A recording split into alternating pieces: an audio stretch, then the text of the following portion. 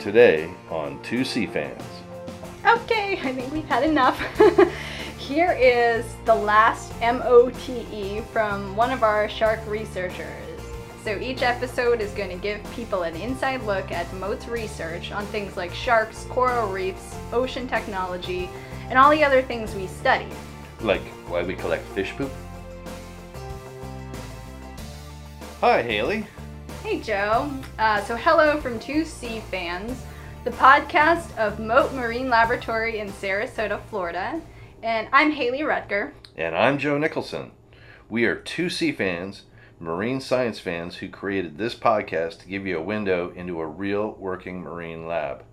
Mote Marine Lab is an independent, non-profit institution that has been studying the oceans for more than 60 years. Yes, and a lot of people hear about the lab when they come to our public aquarium, but don't think they really know us. Deep down. You mean like in our souls? I mean how much research we do all over the world and why it matters. Okay, well that's what the podcast is for. So each episode is going to give people an inside look at Mote's research on things like sharks, coral reefs, ocean technology, and all the other things we study. Like why we collect fish poop? Yeah, okay, maybe. The point is, whether you know a little bit about Mote or nothing, this is your chance to follow along with the inner life of a marine lab and all of the people who make it work. Including the fish poop collectors. Yeah, so will you stop doing that if I promise a future episode involving fish poop? Okay. Thank you. I think this is going to work. On this episode, we're going to tell you how Mote got started. And first, though, we're going to do something fun. A lot of people don't know where Mote got its name. We're going to tell you the right answer eventually. But first, we're going to make stuff up. We asked our staff, the scientists, the educators, the aquarium biologists, to give us words or short phrases starting with M, O, T, and E, describing what Mote means to them. Yeah, so here's what we got. M, marine science. O, outreach. T, technology. E, education. This one is pretty darn good. It captures most of our mission, which is doing today's research for tomorrow's oceans and educating the public so they can be more ocean literate. Well, I've got a better one. Marine organisms talking educators. So, explain. Well, people visit Mote Aquarium to see our marine organisms. While they're here, they usually talk to our very informative volunteers who educate our visitors on marine life. They're pretty awesome. Yep, I agree. So I got a nerdier one for you. Marine or terrestrial ectotherms. What? An ectotherm is an animal whose body temperature changes depending on its environment. Unlike you, and you and your warm heart, or me and any other mammals, we're endotherms. That's our body temperature is being consistent and controlled internally. But ectotherms are more like sharks and other fishes, sea turtles, really most of the stuff that we work on at Mote.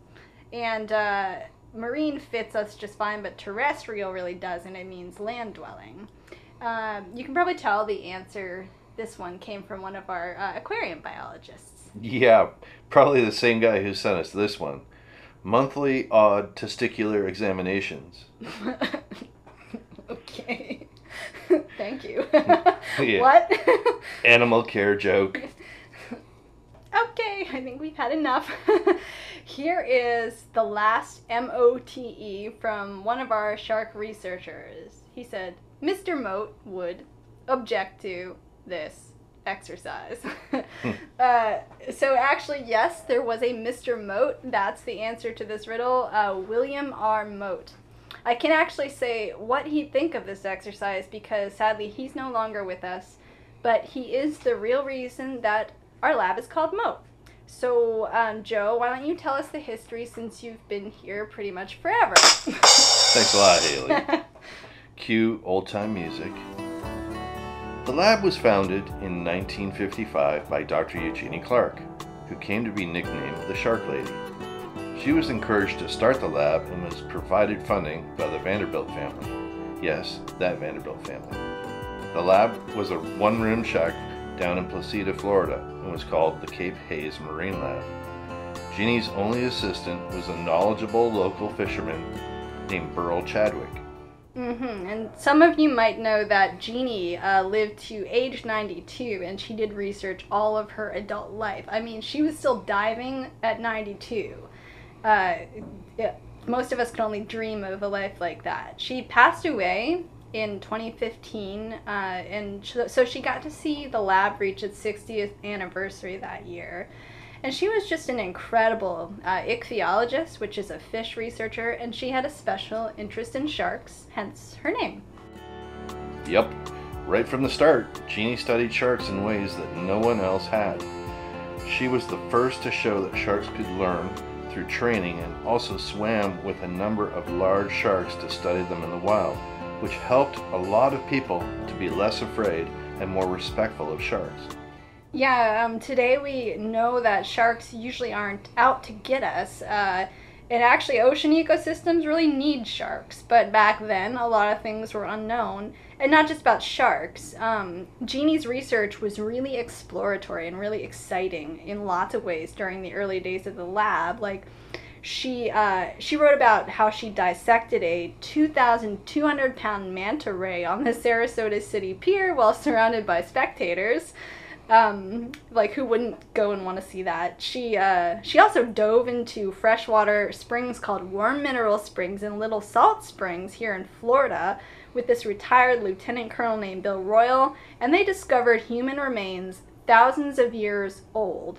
And then she also studied a really strange fish that could switch its sex in as little as 10 seconds and fertilize its own eggs.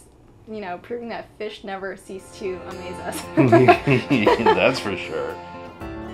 So the lab moved to Siesta Key in 1960, and soon it was in need of more funding. Mr. William R. Mote stepped in to support it. He was a successful transportation executive, avid fisherman, and Tampa native. He wanted to give something back to the sea. Yeah, and really that's still a big part of how Mote is supported today as a nonprofit. People who know that the oceans matter will often donate to give something back, just like Mr. Mote did. So in 1967, Mote got its new name to honor the Mote family. Then in 1978, it moved to City Island in Sarasota, where it is now. The lab was always a big draw for school kids, and really, for anybody who wanted to learn about the sea. So we started Mote Aquarium in 1980 to translate the research into public education and outreach. Yep. So how much of that history have you been here for, Joe? No offense. Well, anyway, some of our scientists have been here maybe as long as you, decades. And then again, some of them are young PhDs who are starting their careers, but they all have awesome stories. And every 2 weeks, we'll bring you a new inside look at science here at Mote. Yeah, and maybe after a while, there will be more than 2 sea fans. So don't be shellfish or flounder around and join us. Oh gosh. That's the spirit, Joe. But really, you're going to like what's next. Look for a new episode in about 2 weeks at mote.org/podcast. And that's it for our first episode. See you later from 2 sea fans at Mote.